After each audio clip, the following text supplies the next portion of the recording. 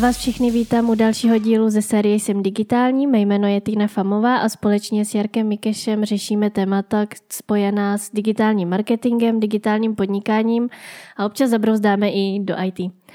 Pro dnešek tu mám téma Instagram, je to takové modernější téma asi pro mou generaci, tak se tě chci zeptat, Jarko, jak to máš ty s Instagramem? Já mám hodně fanoušků na Instagramu, každý den na tom pracuju, hrozně se snažím, abych si budoval komunitu a dávám tomu obrovskou energii. Cítím se jako obrovský influencer, mám celkem asi 200 fanoušků a snažím se neustále tuhle základnu zvětšovat. Ale teď vážně, vlastně já cítím jako tu potřebu Instagram vnímat jako důležitý médium, kde vlastně je teďkom aktuálně pozornost. Já vlastně za tu svou kariéru digitálního marketingu a vůbec jako toho digitálu jako takového jsem takovýhle vln zažil už několik a vlastně teď ta vlna prostě je sociální sítě, teď je to prostě konkrétně Instagram, alespoň takhle to vnímám já. A chtěl bych hrozně moc tuhle vlnu využít, ale pořád hledám nějaký jako hmatatelný a logický jako způsob, jak to pojmout, protože já třeba, když to porovnám třeba s tou tvojí generací, my jsme od sebe 20 let, tak vlastně je to hrozně jako to myšlení je úplně jiné, s tím v tom smyslu, že vlastně většina lidí tvé generace si založí Instagram a začnou jim naskakovat fanoušci, vlastně to mají jako takový přirozený médium, když ta naše generace, my se v tom snažíme hledat hrozně moc, mně přijde logiky, smyslu, business a prostě všechno tady to okolo, snažíme se hledat různé fígle a dost tím bojuju a nejsem jako sám kolem sebe, tak by mě spíš hrozně zajímalo, jako jak to vnímá ta tvoje generace, protože jak jsem říkal, přijde mi, že vám to jde výrazně přirozeněji a nehledáte prostě zatím tu vědu, kterou tam hledá ta naše technická generace, prostě starší a tak no. Takže to je spíš moje otázka na tebe, abych ti přehodil balón, protože je to tak no. Já nevím, jestli můžu mluvit za všechny. Pro mě třeba osobně Instagram je forma relaxu a zároveň je to taková moje vizitka, protože já ráda fotím, stojím ráda před foťákem, takže občas mám i fotoshooty, pak dělám teda vlastně modního konzultanta, takže já šeruju s lidma to můj vlastně styl modní, jak se já oblíkám. Takže tak nějak jako ten Instagram je pro mě jsou to takový dveře do toho světa, protože hodně nabídek, co se týče focení, mi chodí skrz Instagram, protože tam fotografové vidí, co já fotím, jak já fotím. Pak jsem se vlastně dostala i k různým zakázkám placeným. Pak jsou to vlastně cesty, že se mě kámošky ptají, jako jestli třeba někam nepojedem, protože viděli, že ráda cestují, nebo se mě sami oni zeptají, jako jak bylo třeba ve Vietnamu nebo ve Francii, kam oni mají jet.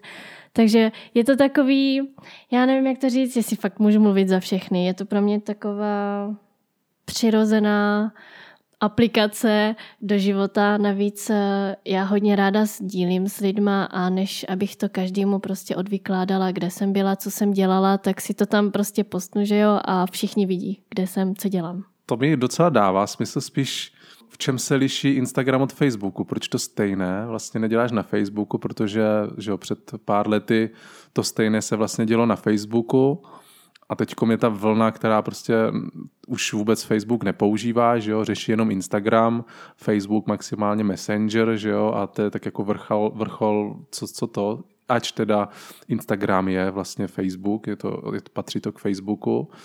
Tak ty používáš i Facebook, nebo máš to nějak jako kombinovat, nebo proč nepoužíváš vlastně na tady tohle, co popisuješ, právě ten Facebook? Tak Facebook jsem používala právě v době, kdy Instagram ještě nejel, ale přijde mi teďka, že je ta doba hodně zrychlená a na Facebooku jsou právě asi spíš tvoje generace, moje mamka používá Facebook s tím, že tam sdílí různý články z novin a citáty a tady toto, jako je to hodně o tom čtení. Já třeba na to nemám tolik času, že bych si projížděla, kdo co sdílel, jaký článek a já nevím, různý paragrafy, takže ten Instagram je rychlý v tom, že ty vidíš ty fotky, vidíš ten příběh a jestli máš čas, tak si přečteš prostě ten popisek nebo pokoukneš se na to stories a víš, kde ten člověk zrovna je. Facebook mně přijde je taková zpomalenější verze, kde si to jako musíš projíždět, pročítat a není to tak, já nevím, jak to říct, navíc,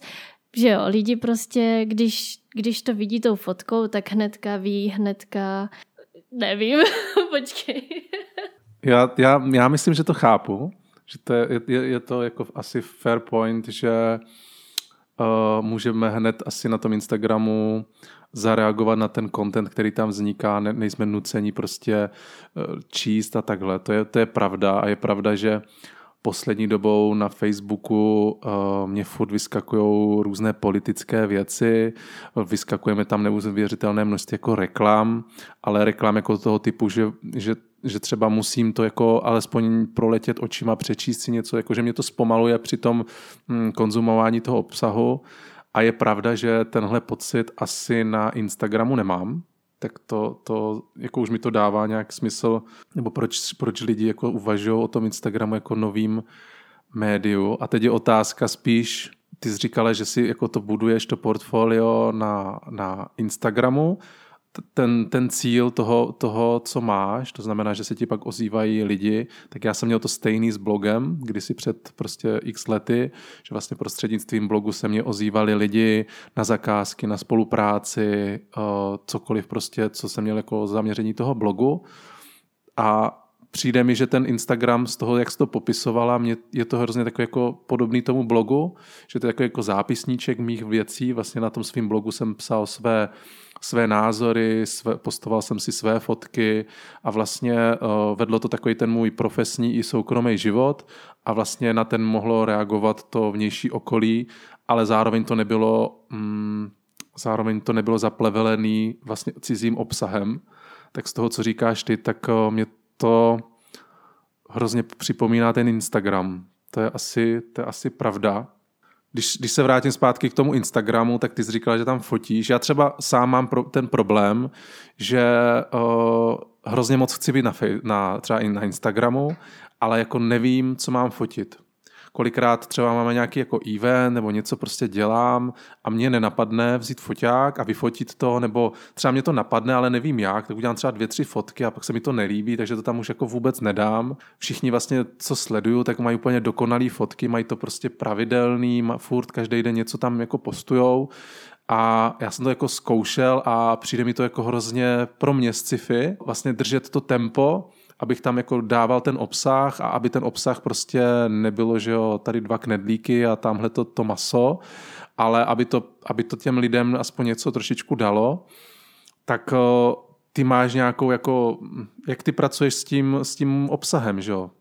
To by mě docela zajímalo. Ono to je asi hodně individuální podle toho, co tě baví. Já vím, že, nebo i četla jsem si různý články a tak nějak, abys dosáhl určitýho flow, jakoby těch followerů, tak ty si musíš najít to svoje níž. Musíš se držet toho svýho tématu, toho, co by určitá skupinka, jakoby to, co by určitou skupinku lidí zajímalo u toho tvýho profilu. Já jsem si třeba u sebe našla, nebo vím, že i když cestuji, tak ty mý sledující nezajímá obyčejná fotka krajinky. Ale jakmile tam stojím já, nechci si tím teda zvedat úplně ego a říkat si, že to je mnou, ale jakmile tam stojím já,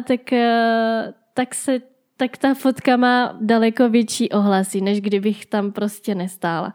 Takže jsou různý, jako musíš si s tím hrát. Já třeba jako občas prostě postnu fotku, kde si říkám, jo, to se mi líbí, ale uvidíme, co na to řeknou ostatní, třeba jestli se to chytne nebo ne. A takhle tak nějak jako s tím pracuju. Ale jako jak říkám, já se Instagramem neživím, je to pro mě jenom taková vizitka, aby teda lidi o mě věděli, co dělám, s čím já můžu pomoct, nebo jestli mě ostatní můžou pomoct, nebo jestli vůbec chceme být jako v kontaktu a tak. To zní velmi logicky. Já se fotím a mě fanoušci nepřibývají. Tak nevím, jestli jako ty holky, jako mladý, hezký holky, ty, co se třeba zajímají o fashion, o různé prostě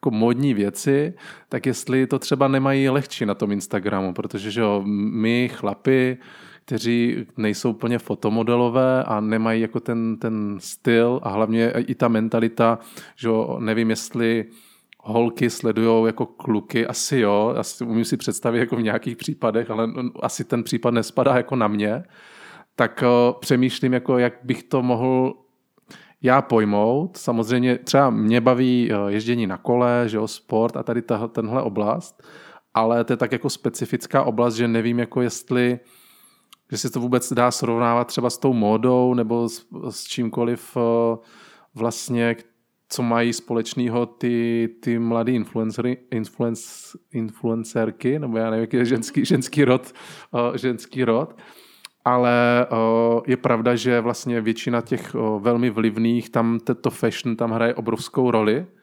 a přijde mi, že ten Instagram velkou roli právě je buď to fashion nebo fitness, kde vlastně že se fotí, jak mají jako progres v tom, fotí svou postavu. Vím, že ženský, co dělají fitness, tak mají jako obrovské množství followerů a tak. A my třeba já ani jako nechci Instagram pro business, ale zároveň bych ho chtěl budovat pro lidi, jako, kteří žijou podobným životním stylem jako já, nebo by chtěli tak jako to sdílet. Tak co bys mi dala za radu? Jakože jak já bych měl postupovat, nebo co si myslíš, že tam dělám třeba špatně. Můj Instagram asi viděla, nebo tohle, tak nevím, jak to na tebe působilo, tak by mě zajímal názor úplně od 2-3 generace zpátky oproti mě. Tak ještě teda, když se vrátím k tomu fashion, tak ono to není jenom o fashion. Když se podíváš na takovou fotku nějaký fashion blogerky, tak je tam ona, je tam v tom oblečení, má doplňky, má to, já nevím, šaty, boty, kabelku, tak to je fashion. A teď to pozadí. Na jakém místě je? Jestli je v nějakém hotelu, jestli je v nějaký kavárně, nebo jestli stojí někde na nějakém důležitém místě. Takže to máš prostě přidanou lokalizaci, kterou, jestli si třeba kavárna, jako tam chce udělat reklamu nebo ne. Potom jestli třeba čím to fotí a s kým tam je a tak. Takže ono to není jenom úplně o tom fashion, ono je to i to všechno okolo. I to cestování. A tak možná jako proto to fashion tam zabírá, nebo na tom Instagramu má takový velký vliv, protože i když ty jako chlap nesleduješ jenom tu modu, tak tě asi může zajímat, kde ta holka zrovna je, že stojí prostě u nějakého kolotoče, tak jestli třeba není na nějakém hudebním festivalu, kdo na tom hudebním festivalu je a tak nějak je to všechno propojený. Takže koukat na to jenom, že ty nejseš fashion, a to je asi jako blbý, nevím, jak bych to řekla. A jak ti poradit?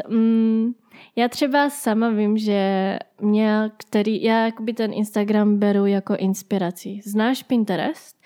Tak tam jsou prostě hezký fotky, že jo, ty si vyhledáš, co zrovna potřebuješ, uložíš si to na inspiraci. A třeba pro mě tohle je hodně zaobírá teďka ten Instagram, protože máš tam tu funkci ukládat si různě do složek fotky, takže na ten Pinterest už tolik nechodím a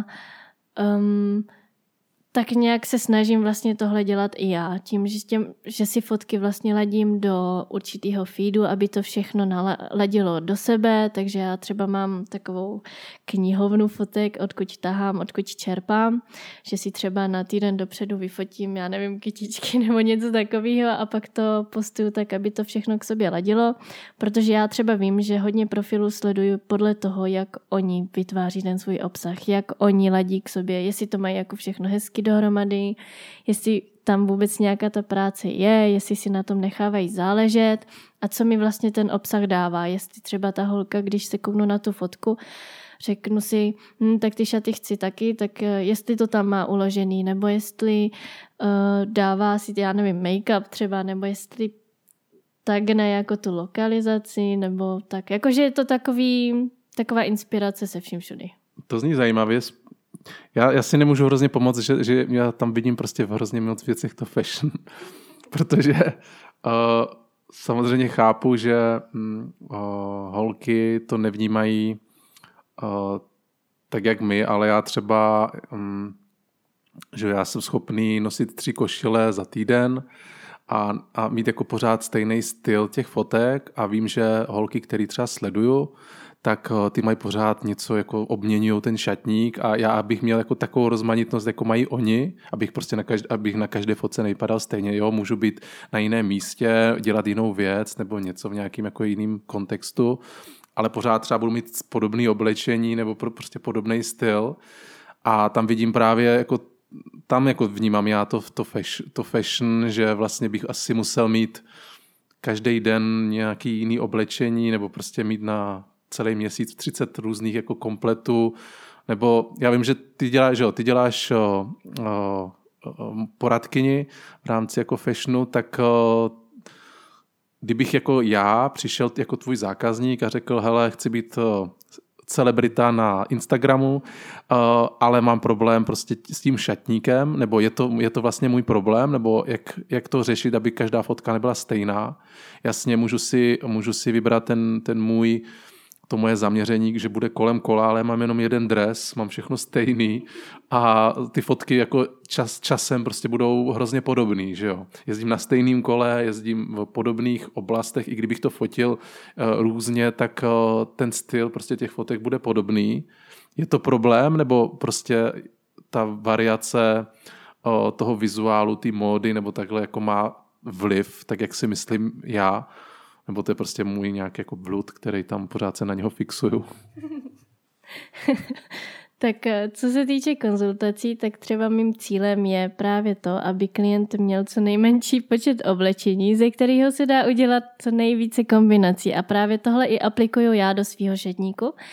Takže já třeba moc nechodím nakupovat. Já jsem byla nakupovat naposledy ve Vietnamu. Teďka v létě jsem tam byla a tam jsem si nakoupila asi 10 šatů, jinak jsem si dlouho nic nekoupila. Já ještě mám výhodu v tom, že asi nerostu, takže doteď nosím prostě 5-6 let starý oblečení. Akorát si myslím, že jsem dobrá a mám talent v tom to kombinovat. Nosím třeba šaty, nebo tričko, který už je 6 let starý, tak ho každý rok nosím jinak. Zkouším ho kombinovat s různým jiným oblečením, aby to zase vypadalo nově.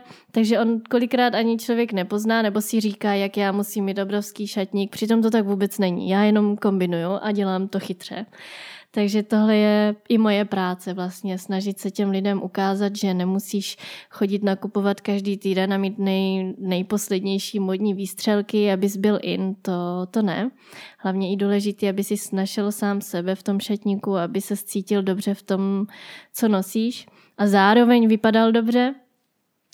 A co se týče teda ještě druhého bodu, tak když se podíváš na některé modní influencerky nebo blogerky, nebo já nevím, jak je nazývat, tak oni mají třeba, chodí, já nevím, na photoshoot. Ten photoshoot si řeknou, že si nafotí 3 outfity. Každý outfit má, dejme tomu, tak 5-6 fotek a ty fotky nepostujou hnedka po sobě, že by dali jako 5 fotek po sobě jednoho toho stejného outfitu, pak 5 fotek dalšího. Oni to střídají a pak to vypadá, že vlastně každý den oni chodí v něčem jiným. Jenomže to je jenom to, že oni prostě se domluví, nakombinují si to v hlavě třeba, nebo já i to tak často dělám a dělají to i jiný holky. Všimla jsem si toho na Instagramu, že prostě ty fotky tak nějak jako obstřídávají, že třeba teďka přidají jednu fotku v šatech, ale když scrolluješ jakoby dolů, tak jakoby tu fotku, jako podobnou fotku už vlastně někde viděl. Je to jenom o tom si s tím hrát a dávat ten dojem, že vlastně ty furt někde jsi, ty máš furt něco nového, ale ne. Jenom to prostě střídáš, kombinuješ to, do toho dáváš fotky jídla, nebo do toho dáváš fotky, já nevím, třeba, že jsi v autě, nebo to. A fakt to působí, že ty furt někde seš a máš něco nového na sobě. No vidíš to, tohle zrovna pro mě je docela nová informace. To stojí za úvahu, nějak si udělat asi pořádek v tom, jak to kombinovat, protože je pravda, že vždycky já s tím docela jako bojuju. Já mám nakoupený asi já nevím, 7 košil, na každý den jednu, mám prostě 2, 3 kalhoty, 90% prostě nosím pořád ty stejný, anebo když mám ty druhý, tak ty jsou úplně stejný jak ty první, takže ono to může vypadat, že nosím to stejné. Takže určitě jako pomoc v šatníku, to si myslím, že by mě pomohla. OK, tak k tomu se možná ještě vrátíme. Když bychom se měli posunout dál v tom tématu toho Instagramu, který tady dneska máme, tak hrozně by mě, protože já mám v hlavě nastavený nějaké jako klady a zápory, co se týče tady té platformy, tak by mě, ještě než jako třeba řeknu svůj názor na tady tohle, tak by mě zajímalo právě, jak ty to vnímáš, jako ta generace, že jo, která vlastně s Instagramem vyrůstá, tak jak ty vnímáš ty klady a zápory oproti třeba mně? Tak pro mě tam jsou hlavně teda ty klady. Jak už jsem říkala, pro mě je ten Instagram vizitka do světa. Otevírá mi to různé nové možnosti, takže já se dostávám skrz Instagram k dalším lidem a inspiracím. Takže to je vlastně pro mě to kladný. Pak už i to, že když já něco někde chci nebo na někom vidím, že se mi to líbí, tak ta možnost si rychle zjistit, odkud to má a tak. Potom jakoby teďka zakládáme s klukama firmu, takže já jsem založila pro firmu nový Instagram a teďka se budu právě snažit a učit se i tomu Instagramu z té business stránky, což to mě teďka teprve čeká, tak uvidíme, ti třeba pak poradím, až budu vědět. A jinak jako ještě z té osobní, jako je skvělý to, že tě ten Instagram i pak propojí různě do světa. No. A co se týče záporu, tak já bych neřekla, že to je mým problémem, ale vím, že to je problém mnohých a to je ten čas, že nad tím člověk stráví strašně moc času. Já třeba vím, že pokud ten člověk tvoří obsah, tak je to v pohodě, že nad tím tráví čas, protože tvoří, ale jakmile se stává tím pasivním, jak tomu říct, konzumentem, ano, tak to je špatně, protože ty jenom sedíš, koukáš na životy ostatních a pak si třeba vyčítáš, že jak to, že ty takhle nežiješ, začínáš porovnávat a tohle je špatně. Pokud Instagram fakt používáš k tomu, aby ses dostával dál, aby tě to posouvalo dál, aby tě to posouvalo k dalším lidem, skvělý, jako to jsem fanoušek, dělej dál, fandím, ale jestli to je jenom k tomu pasivnímu porovnávání a tak to bych ti radila spíš jako smazat, než to. No ale vlastně, já nevím teď, kolik přesně ty máš fanoušku, myslím, že to bylo 2-3 tisíce nebo něco takhle, tak určitě ale v té skupině lidí jsou právě ti jenom konzumenti, kteří koukají na ty životy těch ostatních, mají tam nějaké jako inspirace. Jestli jako každý musí tvořit, protože kdyby každý tvořil, tak bychom se potom dostali do sítě prostě miliard, což už je teď miliard fotografií, který nebude mít kdo konzumovat. A ono v lidské historii je to prostě tak, že nějaká skupina lidí částečně vzhlíží nebo se inspiruje v nějakých jako jednotlivcích. Tak těžko říct, jako jestli to budovat jako tímhle směrem, nebo jestli k tomu přistupovat takovýmhle směrem. Já to spíš jako vnímám, já jako Instagram pořád mám jako médium pro příležitost jako budovat ten svůj osobní brand a furt jako já nad tím nepřemýšlím jako moc nad zábavou, jako jak práce jako taková, což asi bude můj hlavní problém, protože to tam asi půjde cítit, že se tam snažím jako protlačovat nějaké věci. Zajímalo by mě, jak ty vnímáš takové ty profily, který se snaží za každou cenu honit za fanouškama. Vím, že jsou prostě profily, nebo lidi startují profily na různých citátech, hodí tam citát, k tomu hodí 100 hashtagů, které prostě se propojujou, že jo, různý další profily jim to lajkujou za to, že, nebo followujou za to, že čekají, že někdo followne zpět a vznikají tam prostě takovýhle jako obsahy. Tak co ty si myslíš za takovou tou honbou za fanoušky a postováním obsahu jenom za cílem jako sbírat ty fanoušky. Jak má to smysl, nebo protože takových profilů těch biznisových je docela hodně, když se podíváme právě na tu moji branži, tak i ti mý známí kamarádi a takhle, tak tam dávají právě účelově něco, co víjou, že prostě jim bude honit ty fanoušky. Přemýšlíš o tom ty takhle, nebo máš to jinak? Tak ještě bych se vrátila, já jsem to řekla špatně. Samozřejmě ti konzumenti jsou potřeba, že aby sledovali ty naše fotky a tak. Já jsem to chtěla spíš říct, že pokud jako ten člověk ten Instagram má jenom, aby si ubližoval vlastně do toho svýho já, že on takhle nežije, že on nemá peníze na cestování a že nemá super značkový oblečení a nejede si v krásném autě, tak takhle jsem jakože nechtěla, aby že jakoby ten Instagram mu v tomhle moc nepomůže. Jinak, co se týče honbou za fanoušky, tak ono to jde asi poznat. Rovnou to z těch lidí vycítíš, že do toho nedávají vlastně kus sebe, ale dělají to pro něco, dělají to kvůli těm penězům a kvůli fanouškům. Takže ono se to stejně po nějaké době proflákne a pak jakoby ten člověk už nebude mít ten vzestup za tou kariérou instagramovou. A takhle to třeba právě i na tom YouTube, že vidíš, že někteří prostě postují videa a propagují tam značky, které třeba ani nepoužívají, jenom za cenu prostě, aby to dostali ven a aby z toho měli peníze. Takže jako ono to z těch lidí to vycítíš. A já třeba, jako co se týče fotek, jak říkám, mě focení baví mě i ta úprava a takhle, takže já mám i různé aplikace vedle, abych si naplánovala dopředu, jak to má vypadat vizuálně, aby to všechno jako ladilo dohromady, aby to dávalo smysl.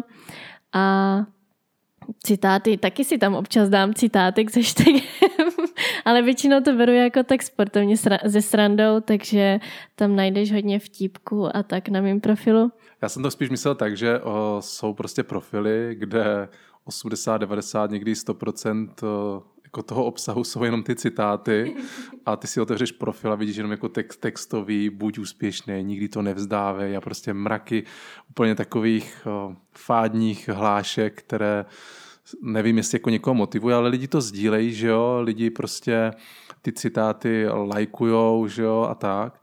A to je otázka, jako jestli jako to má smysl. Vím, že právě někteří mí známí tak na tomhle prostě budujou tu svou instagramovou kariéru, že potom to jako naberou ty fanoušky takhle přes ty citáty a pak to postupně tam jako zamíchávají další a další obsah, který už jako je méně citátový a vlastně se transformují do toho jiného obsahu.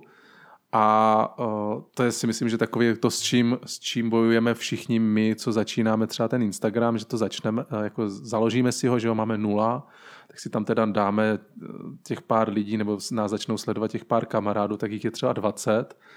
A vlastně ta motivace, když to jako moc neroste, že jo, tak ta motivace tam dávat nějaký jako kreativní obsah nebo takhle není úplně velká. Já jsem si tady, ještě když jsme se bavili o tom tématu, že se budeme bavit jako o Instagramu, já jsem si tady napsal bod o sebevědomí, protože ty jsi říkala, že by to mělo jako tady zaznít, že to je určitě dobrý se o tom pobavit. Tak by mě zajímalo, jak jsi to vůbec myslela, protože já třeba konkrétně nepotřebuji nějak osobně zvedat sebevědomí nebo takhle, tak proč si to říkala? Jo, ty jsi říkal, že jestli jako, že nemáš jako tu motivaci, když si založíš ten Instagram a máš vlastně 0 followerů, teď si tam přidáš 2-3 fotky a najednou přijdou 20 kamarádů, pak ti mamka od taťko olajkují fotky, takže to je taková to tvoje skvělá podpora a pak nic, takže ztratíš tu asi motivaci. Ono to chce asi vytrvalost a i to, že tě to musí bavit už od začátku. Já vím, že když jsem začínala Instagram, tak jsem se taky jako honila za těma lajkama a sledujícíma a nebylo to ono, nikdo jako nepřicházel, nebylo to jako, že by to bylo na vzestupu k super kariéře, neříkám, že to teďka třeba je, ale vím, že když jsem se pak rozhodla vlastně, že to prostě budu brát jako koníček, protože mě to baví a protože ráda fotím a jsem celkem maniak na krásné věci, krásné fotky, tak když jsem změnila k tomu ten přístup a beru Instagram vyloženě k tomu, že si ho zapnu, postnu fotku, komentuju 2-3 fotky a pak zase jdu zpátky do toho svého života, nebo sem tam hodím stories a nevěnuju už tomu tolik tu pozornost, tak mám z toho jako daleko větší ohlasy a i úspěch než právě předtím. Takže jako chce to asi změnit ten přístup v tomhle. Fakt dělat to jenom proto, že tě to baví a lidi to pak jako vycítí z tebe a bude je to zajímat i víc. Budou z toho jako cítit, že tě to tak jako baví, no. A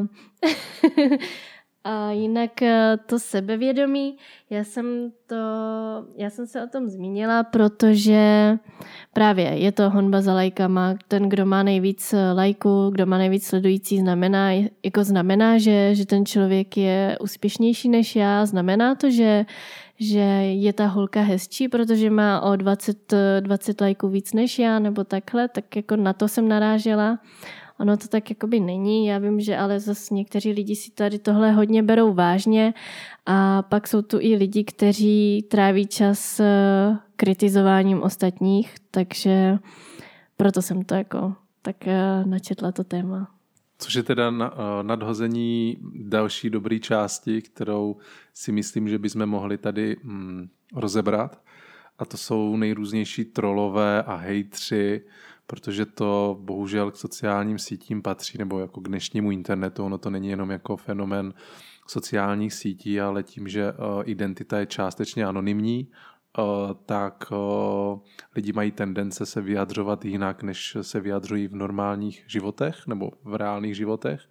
Já říkám částečně anonymní, protože já tím, že jsem ajťák a vím, že mám firmu, mám hostingovou společnost a vím, že identifikace toho uživatele není zase takový problém, takže kdyby mělo naběhnout komando za nějakým člověkem, tak je docela jednoduchý toho člověka vypátrat, odkud to postl, kdo to byl a kdo to je. Takže ona ta anonymita je jenom jako taková pseudoanonymita, ale i ta stačí k tomu, aby se odbouralo jako ty morální zábrany. A někdy jsou lidi škaredí třeba na 13letou holku, že jo, jsou schopni ji tam skritizovat dokonce do extrému, že třeba jsou schopni si nějak ublížit nebo se třeba psychicky zhroutit. Tak by mě zajímalo, jestli ty máš zkušenosti s trolama, s hejtrama, jak s tím bojuješ, jestli ano. A co si jako obecně o tady téhle problematice myslíš, protože asi s tím máš na Instagramu výrazně větší zkušenost než já. Já mám asi štěstí na lidi, já mám štěstí na náhodný lidi, takže ke mně všichni jsou příjemní a nesetkávám se s tím, že by mě někdo vyloženě hejtoval a to jsem spíš zažívala na základce, že se mi děcka smály, že jsem jako Vietnamka a že mám šikmý oči a toto. Takže to jsem si spíš jako zažila předtím a díky tomu jsem se vlastně i já nevím, jak to říct, vybavila vlastně, obrnila a naučila se si to nebrat, protože jakmile jsem se dostala z něčeho, tak si zase někdo našel něco jiného, jestli já mám oblečení ze stánku, nebo jestli teda mám ty šikmý oči, nebo jestli mám nebo nemám, já nevím, značkový oblečení a takhle. Takže to jsem se jako naučila, že si prostě nemám brát tady tyhle věci osobně a na Instagramu nebo na sociálních sítích to neberu. Ale jako já moc ty hejty nemám a když jako přijde jako komentář, což se občas stane, nebo že mě holka nebo nějaká holka skritizuje něco nebo to, tak se to snažím brát buď tak, pokud jako ten člověk fakt má jako konstruktivní kritiku, řekne jako toto je špatně, měl bys to udělat jinak, nebo toto navrhne jiný řešení, beru to, fajn. Ale pokud je to jenom vyloženě o tom někoho urazit a vylečit si svoje komplexy, tak já mu ty komplexy pomůžu vylečit. A to tím, že si třeba pak zajdu na ten jeho profil, podívám se na fotky, co dělá vlastně, jaký ten člověk je a tak nějak jako reagují na něj. A třeba se mně stalo, že jedna holka jako kritizovala to, že mám na sobě šaty s kloboukem a tak. A řekla mi, že jestli já jsem jako modní konzultant, takže bych sama potřebovala konzultaci jako zařídit. Tak tak jsem jí akorát řekla, protože je to jako fakt nádherná holka, viděla jsem na profilu, nelíčí se a vypadala jako, že fakt wow, to jsem čuměla, tak jsem jí jako řekla, že je fakt strašně krásná a že ať jako pokračuje v tom, co jí baví, to, protože vím, že myslím, teďka nevím, jestli jezdí na koni nebo tak, prostě jsem jí jako pochválila a ona mi na to jako pak zareagovala taky pozitivně. Takže jako na negativní lidi, když jako jsi na ně hodný a pomůžeš jim vyléčit ten komplex, tak jako proč ne, že jo? Ono jako je to takový víc lepší, než se shazovat na tu úroveň, že by si jako měl urážet pak dál, nebo že si to máš brát vážně a teďka jako vytvářet si ty komplexy ještě u sebe navíc, jako to si nemyslím, že je řešení. Jo, to mi docela dává smysl a jako určitě se s tím stotožňuju. Pojďme na poslední část, kterou jsem se chtěl zeptat. Máš nějaký jako kdyby už naučený takový workflow s Instagramem, respektive co bys jako poradila nám, že jo, mojí třeba generaci, když bychom se třeba už jako naučili, nebo chtěli bychom měli tu touhu jako být na tom Instagramu, tak máš jako naučený, že třeba vyfotíš, ty jsi říkala, že používáš nějaké jako aplikace, že si tam jako děláš nějakou jako postprodukci těch fotek. Bavili jsme se tady o tom, že máš jako kdyby předfocený nějaké jako outfity nebo něco, aby to a máš to jako v zásobě, takže to nějak pak se kombinuje a vypadá to, že pořád chodíš v něčem jiném, tak máš jako nějaký takový jako flow, který máš naučený a víš, že prostě funguje ti, tobě třeba, neříkám, že to musí třeba fungovat i všem ostatním, o který by se třeba chtěla podělit a co si myslíš, že jako dává hlavu a patu? Tak důležitý a základní, a zní to asi blbě, ale je to být sám sebou. Druhá věc je přidávat často. Třeba jednou denně, zatím jestli třeba na to nemáš, tak já nevím, jednou za 2 dny, takhle. A jako teďka asi nebo poradila bych ti si třeba předfotit pár fotek a pak ti třeba poradím aplikaci a že by si to tak jako naplánoval a zkusil, jestli ti to sedí nebo nesedí. A pak si s tím různě hrál, což znamená, že já třeba teďka, co se týče té módy, tak nemám úplně, a svého programu, tak nemám úplně čas chodit na různá focení, což znamená ale, že já si každý den nějak obleču, nějaký outfit na sobě mám a tak nějak, abych to měla na fotce, tak přijdu třeba ze školy domů a řeknu sestře, hele, dneska je hezky, pojď rychle vyfotíme. Takže my jdeme ven, ona vezme jenom mobil, udělá mě 2-3 fotky a já vím, že s tou fotkou pak můžu třeba za týden pracovat. Takže tak nějak jakoby si koupím ty fotky dopředu a pak to plánuju a vychází z toho vlastně ten můj profil, že jo. Takže jestli třeba začínáš, tak asi teda jezdíš na kole, že by si třeba teďka udělal výlet, tak můžeš, já nevím, krajinky, nebo jestli chceš ten svůj Instagram vést hlavně o tom svém životě, nebo já nevím, o těch kolech, tak nějak, aby to mělo hlavu a patu, abys třeba dal, já nevím, fotku kola, co třeba používají za kolo, informoval lidi, jako jaký kola jsou třeba dobrý, nebo proč zrovna máš to svoje kolo, pak tam třeba můžeš tagnout značku toho kola, pak třeba přidat na stories, kdy natočíš se, řekneš, hele děcka, teďka jsem zrovna tady na tomhle místě, jedeme semka na kole, je to skvělý, je tady cyklostezka a toto a tamto. A tak nějak jako se odlišit od ostatních, najít si to svoje, co by zajímalo ostatní. Já nevím, jak jinak ti pomoct. Já si myslím, že to jsou moc superové rady, já ti za to děkuju. A já myslím, že jsme už docela přetáhli ten čas, tak já aspoň sám za sebe se s posluchači rozloučím a předám ti poslední závěrečné slovo. Tak děkuju. Tak jak už jsi řekl, přetáhli jsme čas, tak já vám všem děkuju moc, že jste si našli čas na poslech tady tohoto dílu. Všechny ostatní i tento můžete najít na stránkách semdigitální.cz. Každý díl vždycky vychází v pátek a budu se na vás těšit u dalšího.